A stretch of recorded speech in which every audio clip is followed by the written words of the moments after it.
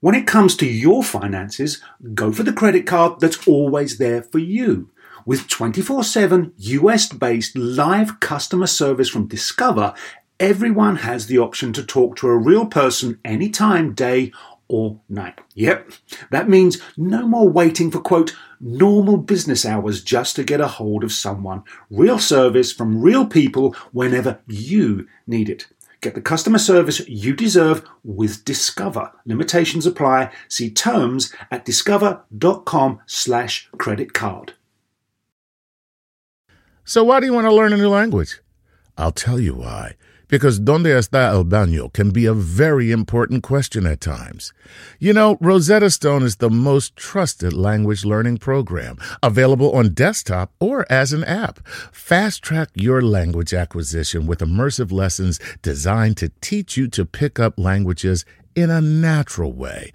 I love the fact that I can go from my laptop to my phone to pretty much anywhere and learn the language of my choice. Not to mention, I'm bringing my communication skills to new heights. Don't put off learning that language. There's no better time than right now to get started. For a limited time, Star Talk Radio listeners can get Rosetta Stone's lifetime membership for 50% off. Visit rosettastone.com/StarTalk. That's 50% off unlimited access to 25 language courses for the rest of your life. Redeem your 50% off at rosettastone.com/StarTalk today. Welcome to Star Talk, your place in the universe where science and pop culture collide. Star Talk begins right now.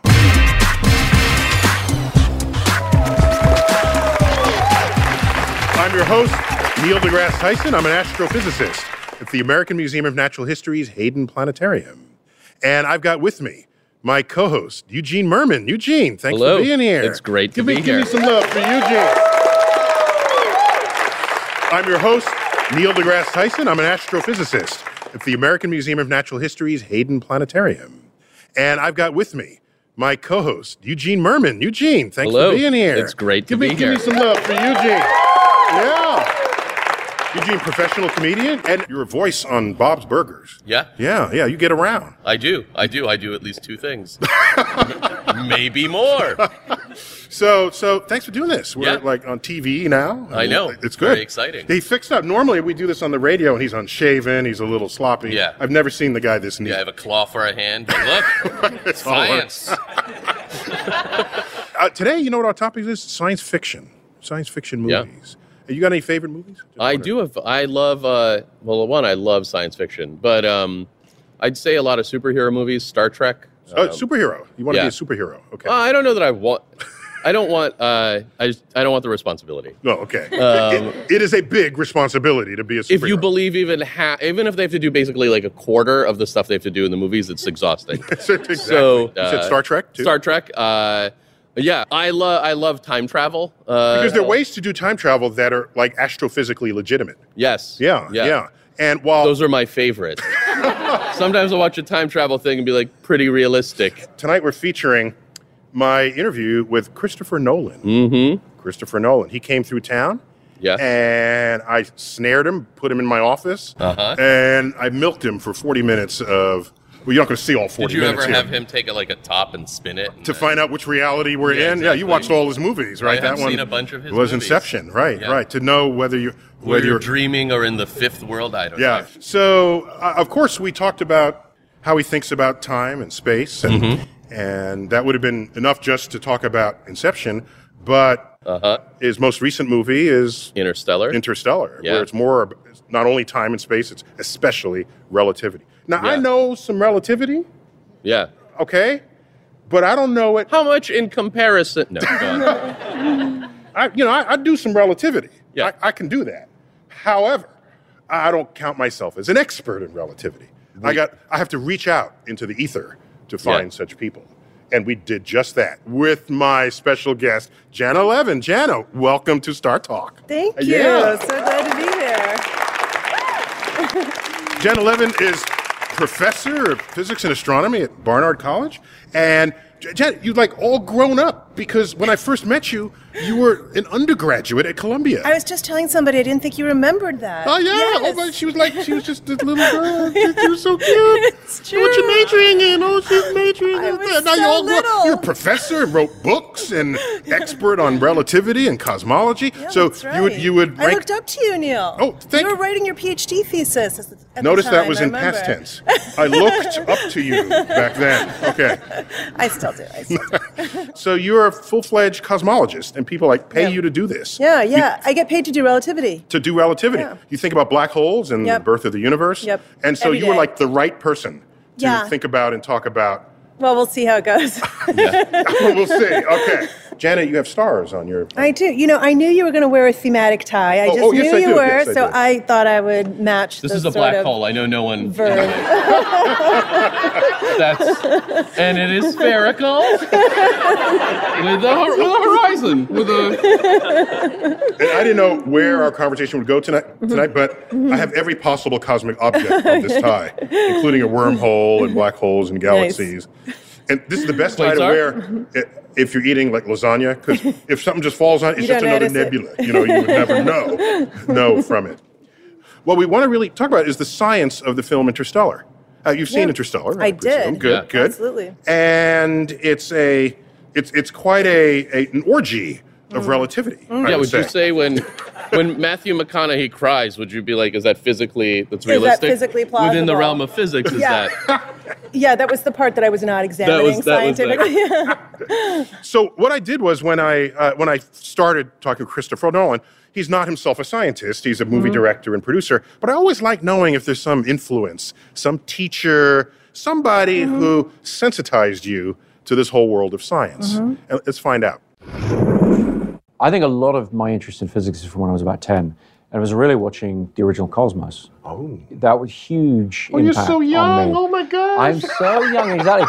Well, it was post-Star Wars, that late 70s, when the shuttle was about to go up for the first time. So it was in the air. It was absolutely everywhere. Yeah, the original Cosmos was 1980 with Carl Sagan. And I remember watching that avidly. So you were feeling it?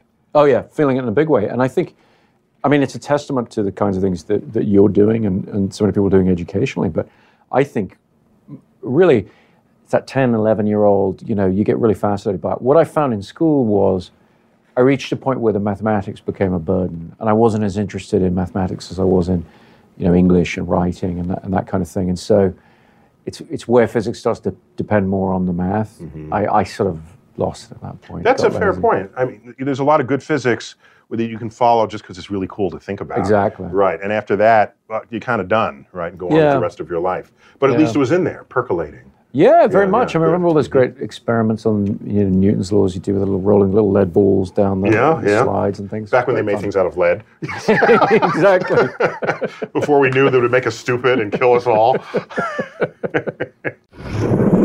Christopher Nolan. So he studied English literature in college. And so one of my big things is to get more artists interested in science so that they can fold the science into their art and take us to new places. Yeah, absolutely. And you wrote a novel. Oh yeah. You're a professor, a cosmologist, not to be confused with cosmetologist, right? Just to be clear.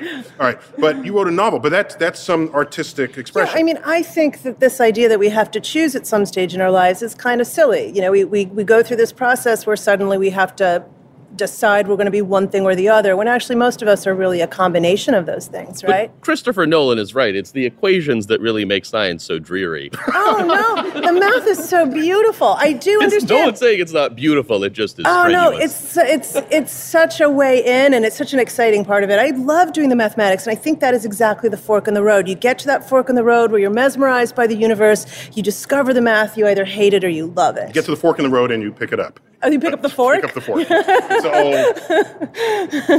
old Yogi Berra. Sounds very meta. Yeah.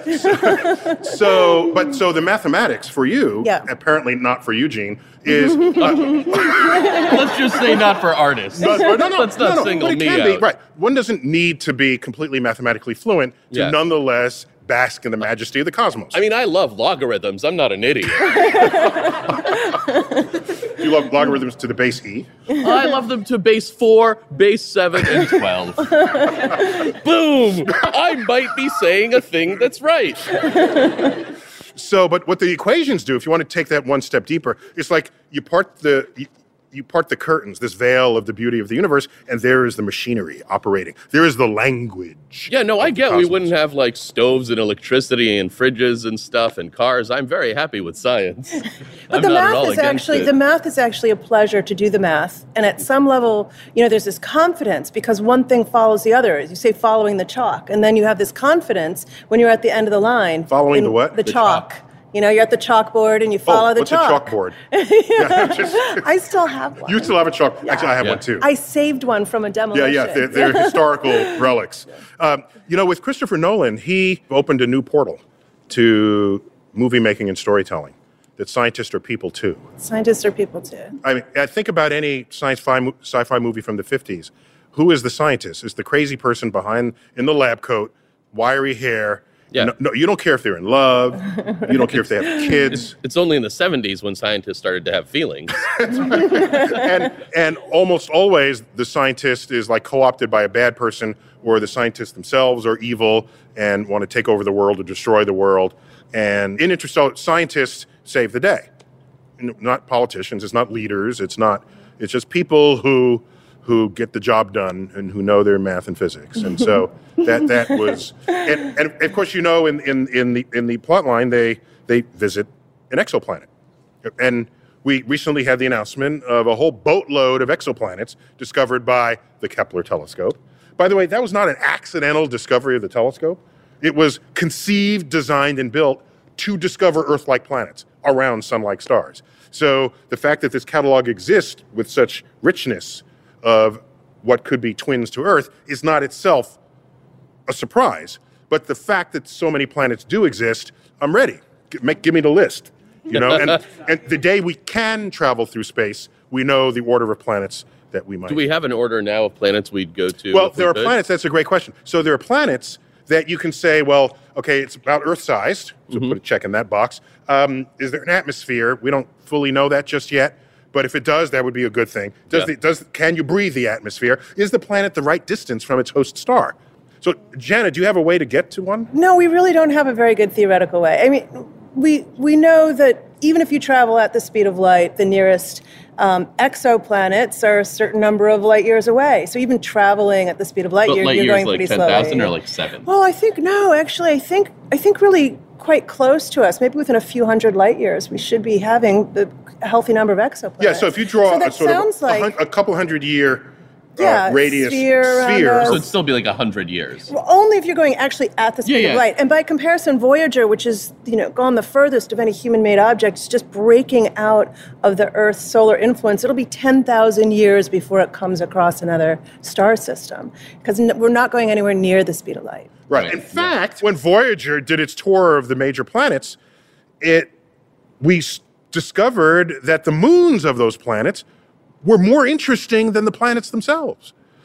The moon Io and Europa and all of these moons, they have volcanoes, and some of them have atmospheres and lakes of methane.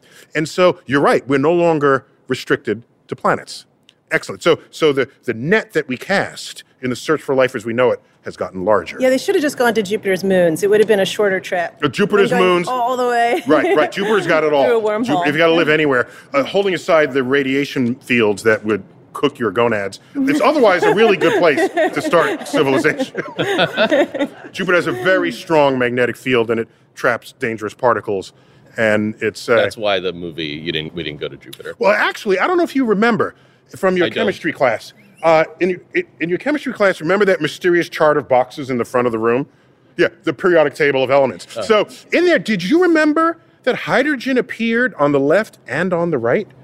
Did anybody remember that? It's in two places. And the left-hand side are metals, and the right-hand side are non-metals. Hydrogen, depending on the conditions under which you find it, can behave as though it's a metal, as well as a gas.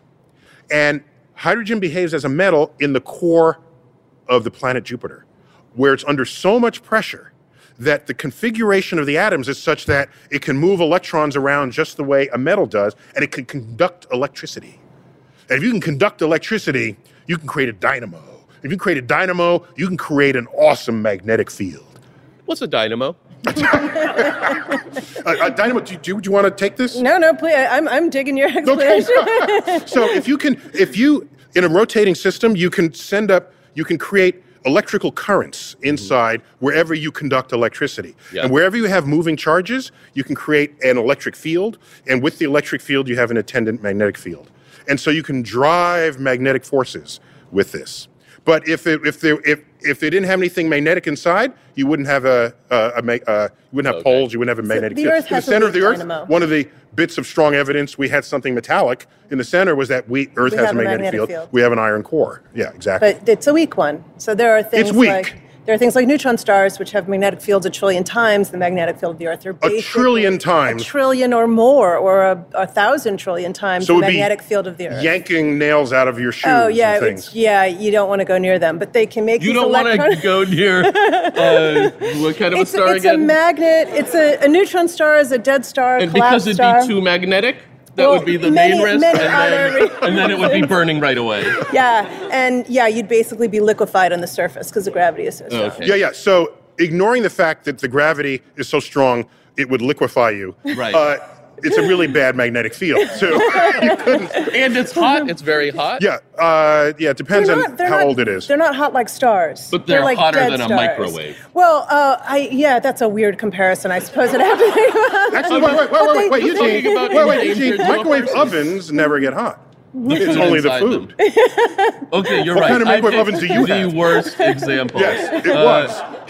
Convection oven? No, but what they do beautifully is they act like a lighthouse because of that big magnetic field so that you can see these neutron stars at great distances. As they rotate. It's literally a lighthouse. It's like a beacon, and they're these incredible clocks. A lighthouse in space. In space. In our galaxy, we see them. We just came up with a great TV show. They're key neutron stars in the galaxy where you can uniquely triangulate on the solar system from where those spinning neutron stars are. Oh. We call them pulsars. When Star Talk returns, we'll learn about matter and energy, which relativity says distorts the fabric of space and time. It's a fundamental element in the film Interstellar. Not only in where they go in the universe, but where he goes with his plot lines. When we come back to Star Talk! There are over 75 million monthly Tubi viewers. That's more people than there are influencers on the internet. Which means Tubi is more popular than sponsored posts for digestive enzymes and high coverage foundation. More popular than soft launching your boyfriend. More popular than making boomers explode with rage when you tell them how much you make on a single post. Tubi, it's more popular than influencers. See you in there. This podcast is supported by FedEx. Dear small and medium businesses, no one wants happy customers more than you do. So you need a business partner just like you, like FedEx, who understands your passion for serving your customers because they have the same commitment towards you. That's why FedEx offers you picture proof of delivery, packageless and paperless returns, as well as weekend home delivery to 98% of the US on Saturday and 50% on Sunday. See the FedEx service guide for delivery information. What's more, FedEx Ground is faster to more locations than UPS Ground. Trust FedEx for timely deliveries. See what FedEx can do for your business. Absolutely, positively FedEx. Whether you're a family vacation traveler, business tripper, or long weekend adventurer, Choice Hotels has a stay for any you. And that's good, because there are a lot of me's. Choice Hotels has over 7,400 locations and 22 brands, including Comfort Hotels, Radisson Hotels, and Cambria Hotels. Get the best value for your money when you book with Choice Hotels. Cambria Hotels feature locally inspired hotel bars with specialty cocktails and downtown locations in the center of it all. Hey, that's me. Radisson Hotels have flexible workspaces to get the most of your business travel and on-site restaurants. That's me too. And at Comfort Hotels, you'll enjoy free hot breakfast with fresh waffles, great pools for the entire family, and spacious rooms. Hey, that's me too. I guess I'm just going to have to stay at all of them. Choice Hotels has a stay for any you. Book direct at choicehotels.com, where travel comes true. We're back. Our talk. Yeah. Right here in the Rose Center for Earth and Space, the Hall of the Universe. So many names for one giant room. Well, if it's the center of the universe, you got to reference it somehow. Yeah. I'm just saying. I've got Eugene Mirman, my co-host, Professor Janna Levin. Welcome to Star Talk. So good You to are a be here. cosmologist. I am. This is your expertise. It is. For today's show, we're talking about relativity, the universe, cosmology, everything that you are an expert in. On a daily basis. I just dabble in relativity. It is what you do. It is. It is. What I do. Well, we're featuring my interview with Chris Nolan. Mm-hmm. And of course, we talked about just how he thinks about time and space. And I just wanted to know from him what's going on in his head that leads him to creating such twisted realities. Let's find out. I'm interested in, I call it sort of geometry or topology, or, it's those kind of things, not the mathematics of it, that's lost on me, but just the idea of, filmmaking itself, it's this weird combination of two-dimensional images representing three dimensions, and then you add time and editing and camera blocking and structure, the way all those things work.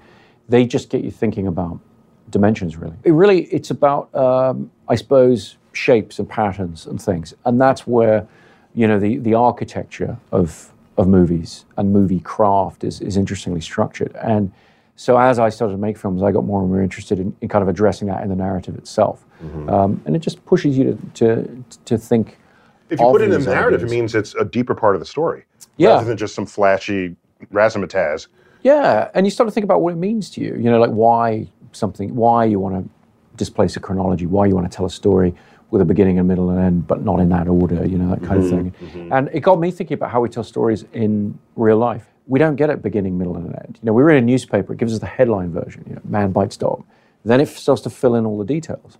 And then you get another version of the story the next day, and you get more details and everything. And I thought, why make films that just give you the beginning, the middle, and end in a linear form when that's not really the way we experience life in a funny sort of way. And it's way more intriguing that way. I think so. Now I have to think more deeply. I have to pay closer attention. Yeah, so he's messing with time. Janna, what is time? Simple. One sentence or less. Easiest question ever. Yeah, it is actually one of the most elusive aspects of physics. Like, there's this idea of life, not just right? physics. Psychologically. Yeah. But even physically, we know that there is this sort of clock. The clock never stops. We never turn around and go back. We can never accidentally go the wrong direction in time. It's always pushing us forward, and yet we sort of imagine it almost spatially. We almost imagine it like a dimension. But I can't look forward in that dimension the way I can look left. And I can't turn around and look back in that dimension the way I can look right? And so that aspect of why time is different from a dimension remains sort of persistently confusing. So then now we start twisting time. And no one thought to do that until Einstein, I guess. Is that a fair characterization? I mean, people may have imagined it culturally, but it wasn't actually on the table as a viable possibility until Einstein. And it is a viable possibility. We know that my clock can run differently from your clock, and that there can be a difference between not only our psychological perception of time, but our biological perception of time. But our clocks are not going to run differently if we're in the same place at the same time. No, they're not. No. But if you're in two different places, then you have to ask what's different about those two places. If I'm higher up in a building, if I'm in the space station, if I'm near a black hole, my clock will run differently than yours. The further away I am from the Earth, the faster my clock will appear to run relative to yours. So if I go to a black hole and have a sandwich and then come right back, yeah. How long will it Civilization have has come and gone. It'll all be gone? Yeah. So if you fold relativity into a storytelling narrative, now time can be legitimately altered and warped. Sure. For the purposes of your plot lines. Yeah. So is Interstellar realistic, but Star Trek 4, The Voyage Home, a little unrealistic? Well, I honestly don't remember The Voyage Home, but I can tell you. How could you not remember The Voyage Home? I'm not slingshot around the sun. And they saved the whales, right? Okay, and we're going. humanity. It might be the one I never saw. Okay. I think I didn't like that they came back to the present. It was like, it wasn't the most exciting one in the canon, you know? Yeah, they did come back to the present. They came back to the present. They traveled backwards in in time. The future. But the thing about going near a black hole, yes, you can absolutely go incredibly close to a black hole. I think I once asked how close they had to be in Interstellar. It was something like a millionth the size of the event horizon of the shadow. Like, you had to be just really on top of it. What you're saying is, in the film, yeah, they go near a black hole. Yeah. Close enough to a black hole that the strength of gravity is so high. Yes. That time goes so slowly. Yes. That, what is it, 1 hour at this black hole planet? Like 23 it's like 20 years. Or something like that. Yeah. It would be. That is the actual math of it. Yeah, you can calculate how close you'd have to get for that to happen. Mm-hmm. Now, the thing is that their experience of time is completely just to be clear, normal. Any time difference you want to write a story around, you can calculate what's the strength of gravity that will give you that time difference. Right. Oh, okay. Yeah, so there you go. Right, so their experience of time is completely normal. They have this very rushed hours and to try to get back out away from the black hole, and many years have passed relative to the Earth. Right? In fact, in the film, Anne Hathaway's character yeah. said the most perceptive thing about it, that when there's this difference in your rate of your clock's ticking, time itself becomes a commodity. Yeah. Yeah. Yeah, exactly. And it's like a natural resource. A natural resource. But you go down to the black hole, your time is ticking so slowly, you're at risk of, when you come back, that your kids are now dying in their deathbed. The things you care about that are motivating you to go near the black hole in the first place, because I don't know why you would really want to do that. All your favorite bands are gone. Right, all of that is gone. And that is actually a really powerful moment in the film. But what might not be as realistic is the question of whether or not they would have enough fuel to execute these things, right? This becomes very expensive to living for a long time in a bookcase? Is that realistic? Ask Neil. Neil, can you live behind a bookcase if you're an astronaut? Never mind.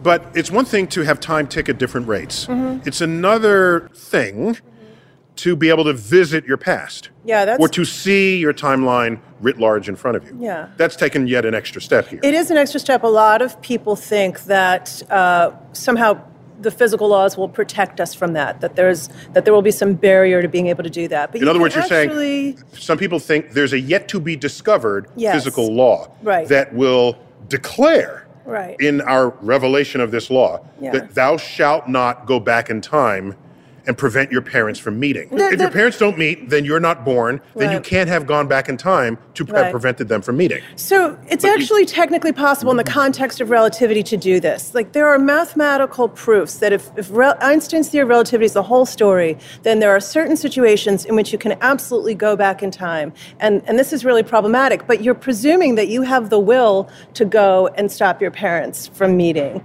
And maybe you can't do things like have will and volition that's inconsistent with the laws of physics. Or maybe you can't do that. It may be that you don't purposefully stop them from meeting. You do something else that changes all the history of the future of the world. You're literally describing Back to the Future right now. But I understand. We can pretend you're not. But given that, you can get very interesting plot lines, such as what was in the Terminator, Terminator 1, 2, and 3, and all of these time travel movies. Yeah. Well, coming up, we'll learn about one of the most twisted plot lines imaginable. Traveling through a wormhole on Star Talk.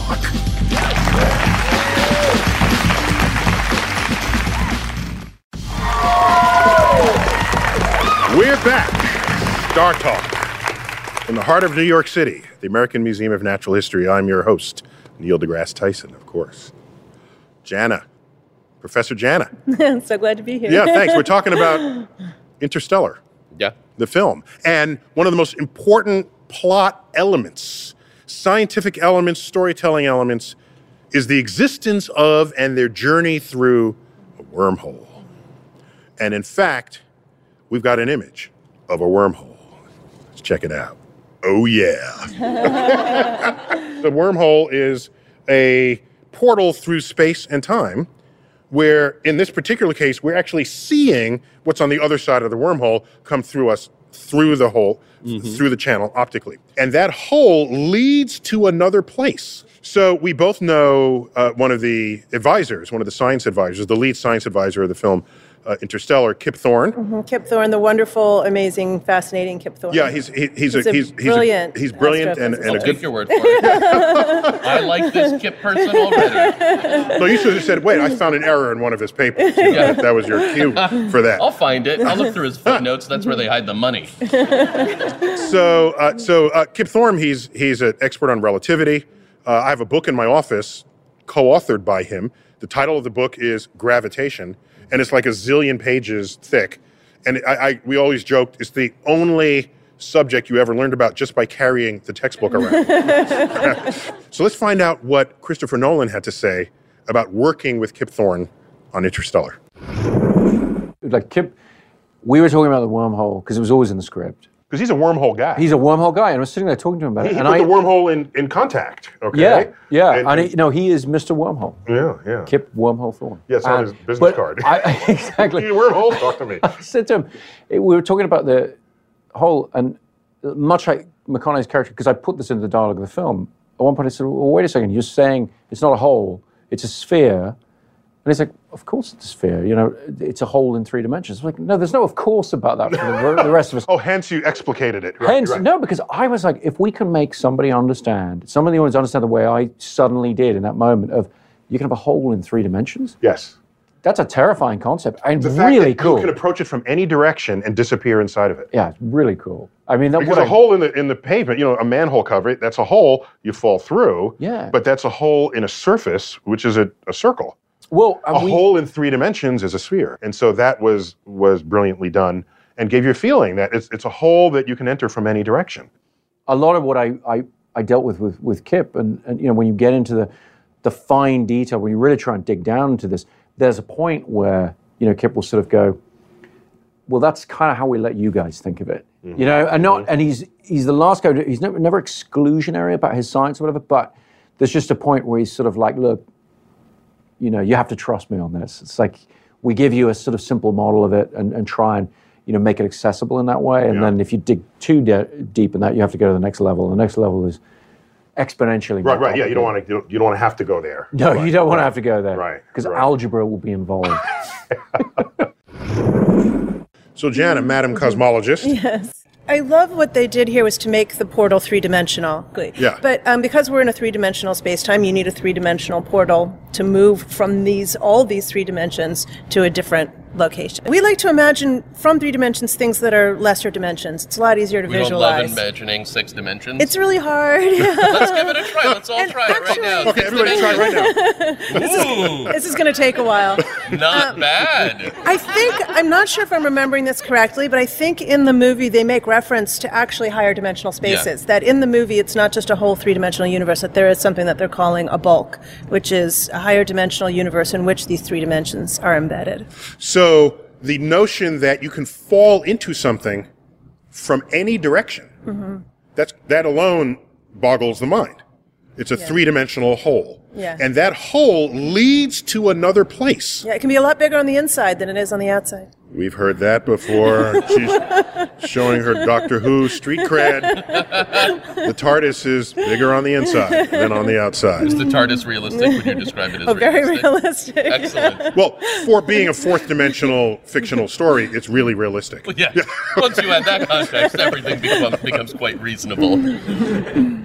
So what are wormholes good for? You have one? Yeah. You know, wormholes, although they're probably theoretically possible, are physically, as far as we know, still impossible. Meaning to keep the throat open of the wormhole, you need forms of matter and energy that we've never seen before. We don't know anything that could actually keep the throat open of the wormhole. So it'll kind of keep closing up. And so that would be it's bad. Unstable. It's very unstable. Meaning if we made a wormhole, we couldn't keep it open, but we also can't make wormholes? Yeah, well, so if a wormhole if a wormhole was formed by some unstable process, it would quickly close. When you say it would close quickly, how long? Like, meaning how long would it stay open? Seconds or?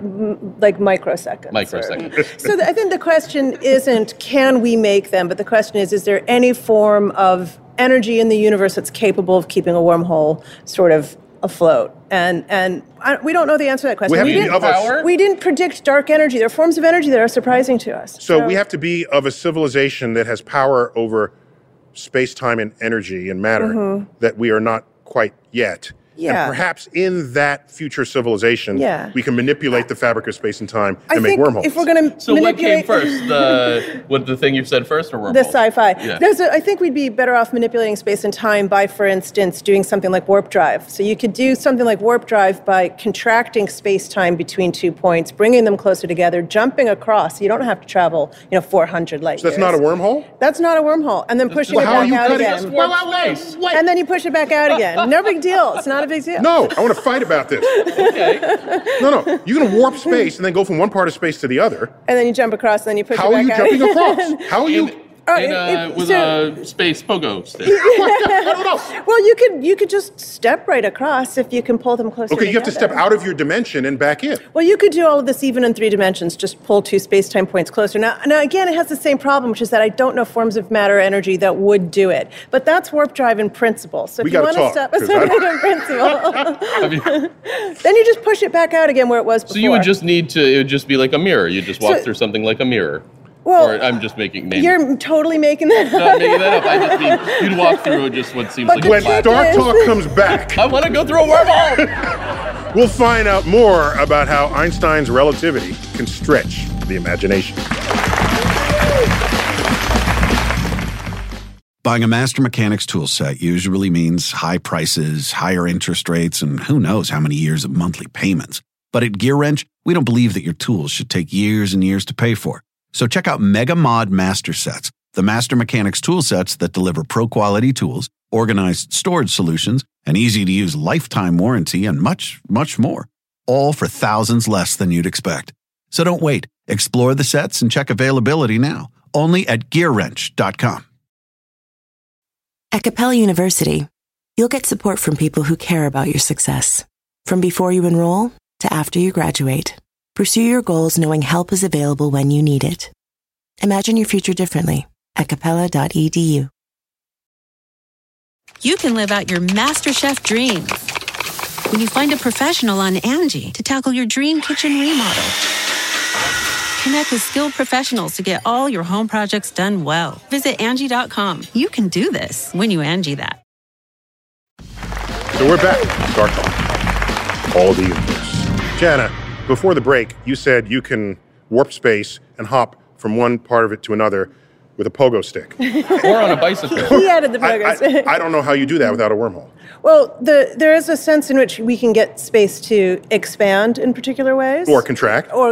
Yes. And so if you imagine that there's something called dark energy, which you know very well, which causes the universe to expand at a very accelerated rate. Yes. That's one way to push it back out again. If you could come up with a form of energy that did the opposite, that pulled it together, much like dark energy does, right? But in the opposite direction, causing the collapse of space in one direction. Like, Neil, what you're saying is true. See, trust me on the science, Neil. So the reason why this is imperative is that you can travel across a very short distance going less than the speed of light, and that's very important. And then the space-time is able to expand faster than the speed of light. Now I understand. So you're saying if you can physically stretch and you had power to do so. To just manipulate accordion contract. I bring California to across the street. You walk I across walk the across the street. And then you push it back away again. Back California back to where it was, and I'm there. And that wouldn't blow everything up, I guess. I'm sure it would have all kinds of unforeseen consequences. Okay. But you would be in what used to be California.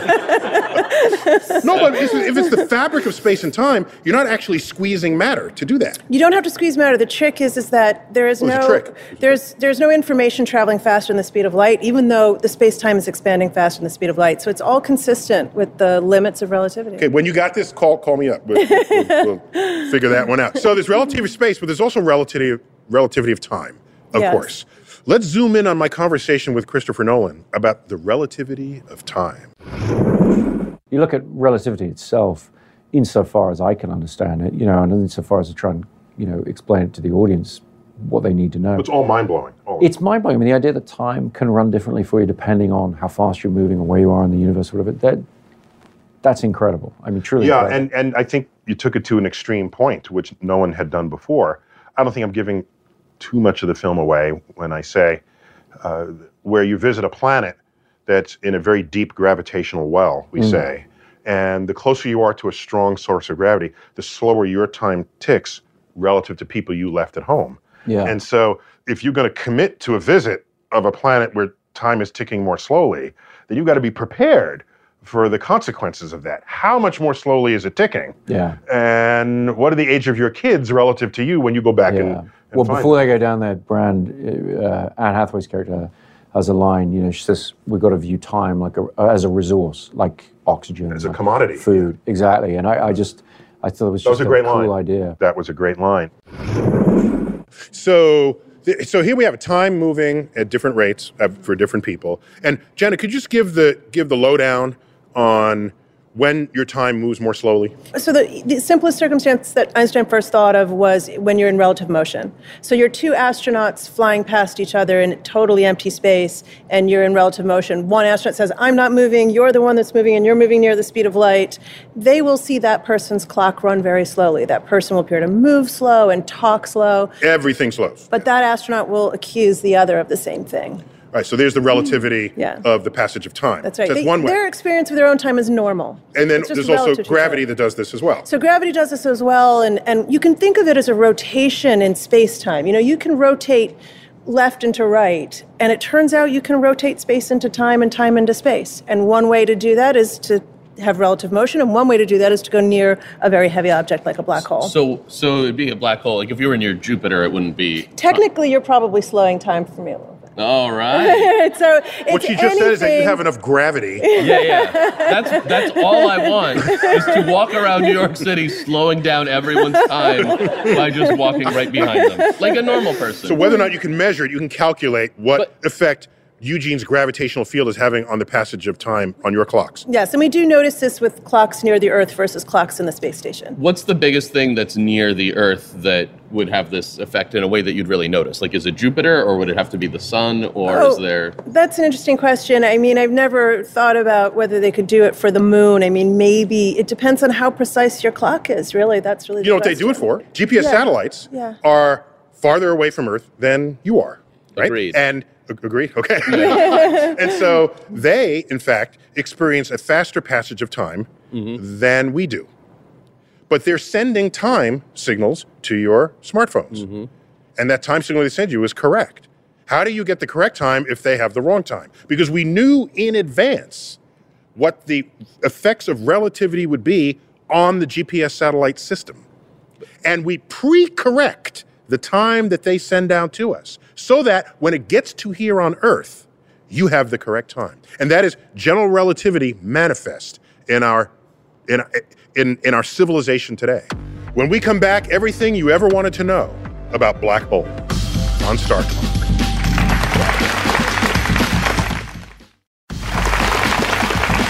We're back at Star Talk at the Rose Center for Earth and Space. We do the universe here, in case you didn't know. We're talking today about relativity, about black holes, wormholes. We have a cosmologist, Janna Levin. Janna, we want to learn more about black holes. Everybody loves some black holes. Oh, yeah. And we have an image. We have an image, an artist representation of a black hole. Let's check it out right here. So I particularly like this because it has sort of what we say in astrophysics is an accretion disk. There's a disk of material that might be feeding the appetite of the black hole as it descends. Also, the black hole is a three-dimensional hole, just the way a wormhole is three-dimensional. And there's clearly sort of a radiation field just on the outskirts of the event horizon. And tell everybody what an event horizon is. I love that term. It's so poetic. It is. It's so beautiful. So the black hole... it's beautiful to say. It is. Not beautiful to go through. Yes, okay. It would be unpleasant. So the black hole creates a region around it that where the gravitational field is so strong that essentially not even light can escape. We know we have to launch a rocket off the surface of the Earth at a certain speed to get it to escape the Earth. And the speed at which you would have to travel to escape from the event horizon is the speed of light. I mean, we will never know anything about what's inside a black hole. That's what the event horizon says. It says no information can ever come out.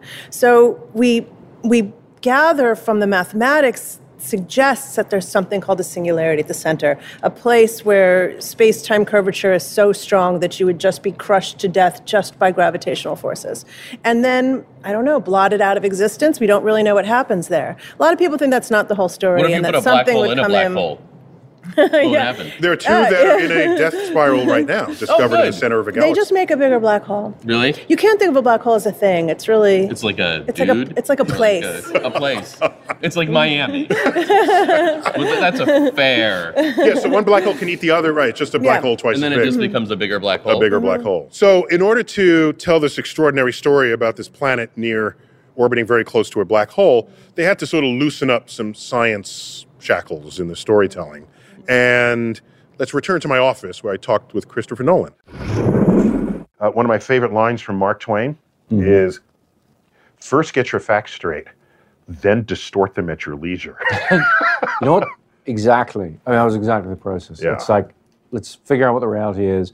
And then I would explain to Kip, okay, but for the narrative, I've got to jump over this bit or ignore this bit or whatever. And we would have a back and forth about what was allowable and what wasn't. But generally, I found working with Kip, he wasn't sitting there sort of going, well, here are the rules of the thing. He was sitting there going, well, these are the possibilities. This is what real world physics Which can any offer good you. science advice should be to an artist, right? Mm-hmm. Just here's a context, see what you can do with it, right? Well, and what the real world comes up with is so much more mind-blowing.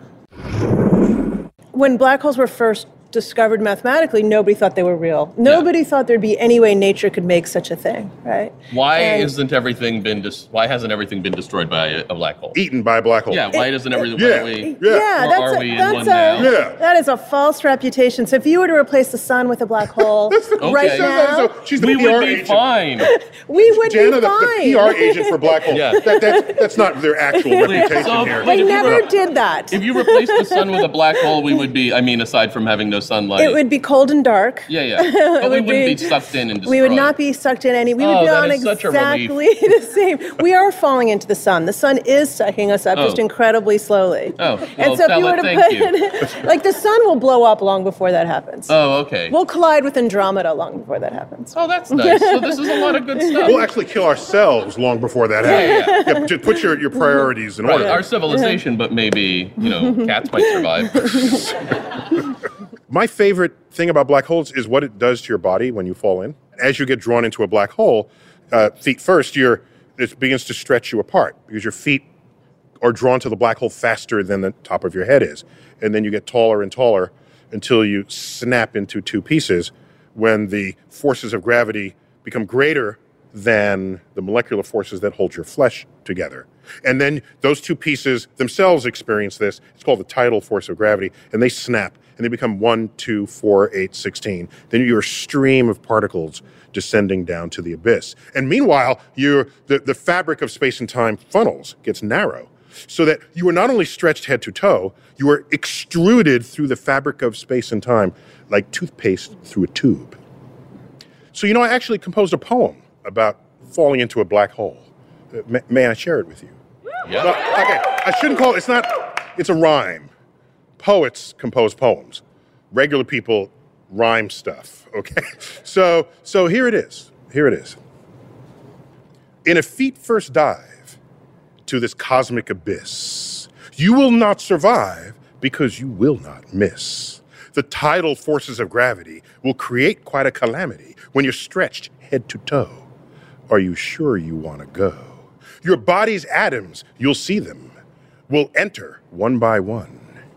The singularity will eat them, and you won't be having fun.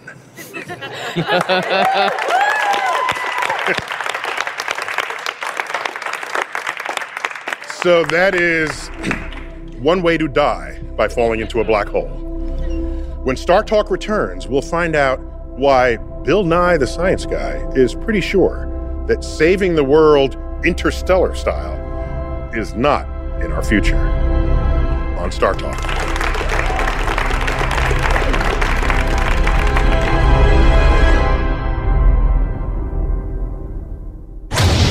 This is Star Talk.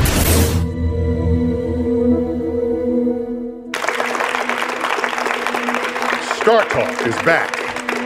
We're talking about the movie Interstellar, featuring my interview with Christopher Nolan in my office at the Hayden Planetarium. And in that film, there's a blight on Earth. We're all going to die. We need to find another planet. We find another planet, travel through a wormhole to get there. My good friend Bill Nye assesses this scenario in his Bill Nye rant.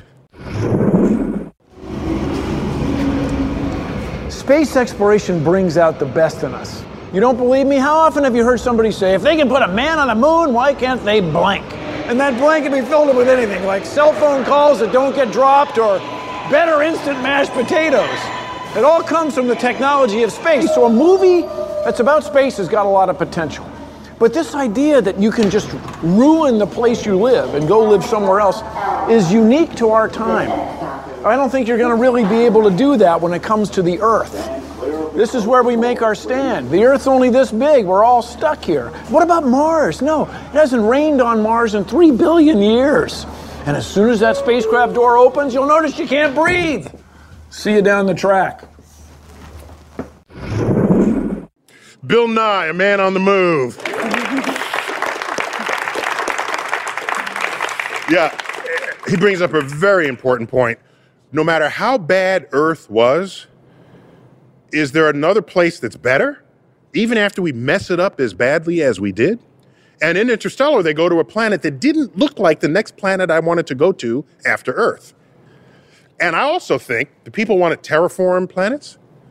After we mess up Earth, let's terraform Mars. What's terraforming? You turn it into Earth-like. Why don't we just terraform Earth? Exactly. Exactly. If you have the power to turn another planet into an Earth, you have the power to turn Earth back into Earth. Yeah. That's how I see. I agree. It's got to be easier than terraforming a planet and shipping 1 billion people there. But in any case, the movie Interstellar, as well as some other films of recent years, Gravity among them, it got people talking about the universe, about space travel again, about science, about the value of science literacy in leading characters that maybe you want to be when you grow up. So I chatted with Chris Nolan in my office. I asked him, what effect does he think his movie has on the dreams of a nation and the world?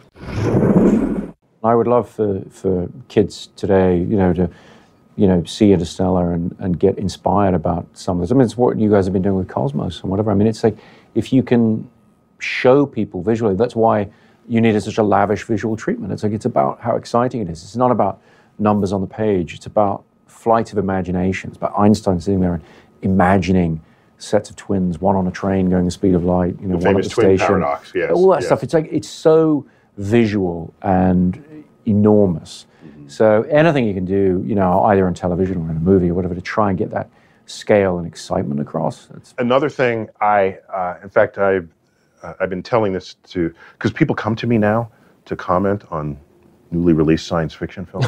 I think it's because I had some tweets for the movie Gravity that went a little viral, which was not my intent. I was just putting it out there, and I bump into them on the morning news and on the evening news, and everyone said, astrophysicist Neil Tyson says, and it's like, my gosh, but that meant that there was an appetite. Yeah. But why would anyone care unless the science in a film is now part of the dialogue? Oh my gosh. Science in the dialogue. Yeah. In your defense, Gravity got the gravity wrong. Listen, Janna, Professor Levin, thanks for coming. Anytime. And Eugene, it's always great having you on Star Talk. Thank you. You've been watching Star Talk from the Hall of the Universe of the American Museum of Natural History in New York City. I'm Neil deGrasse Tyson, your personal astrophysicist. And as always, I bid you to keep looking up.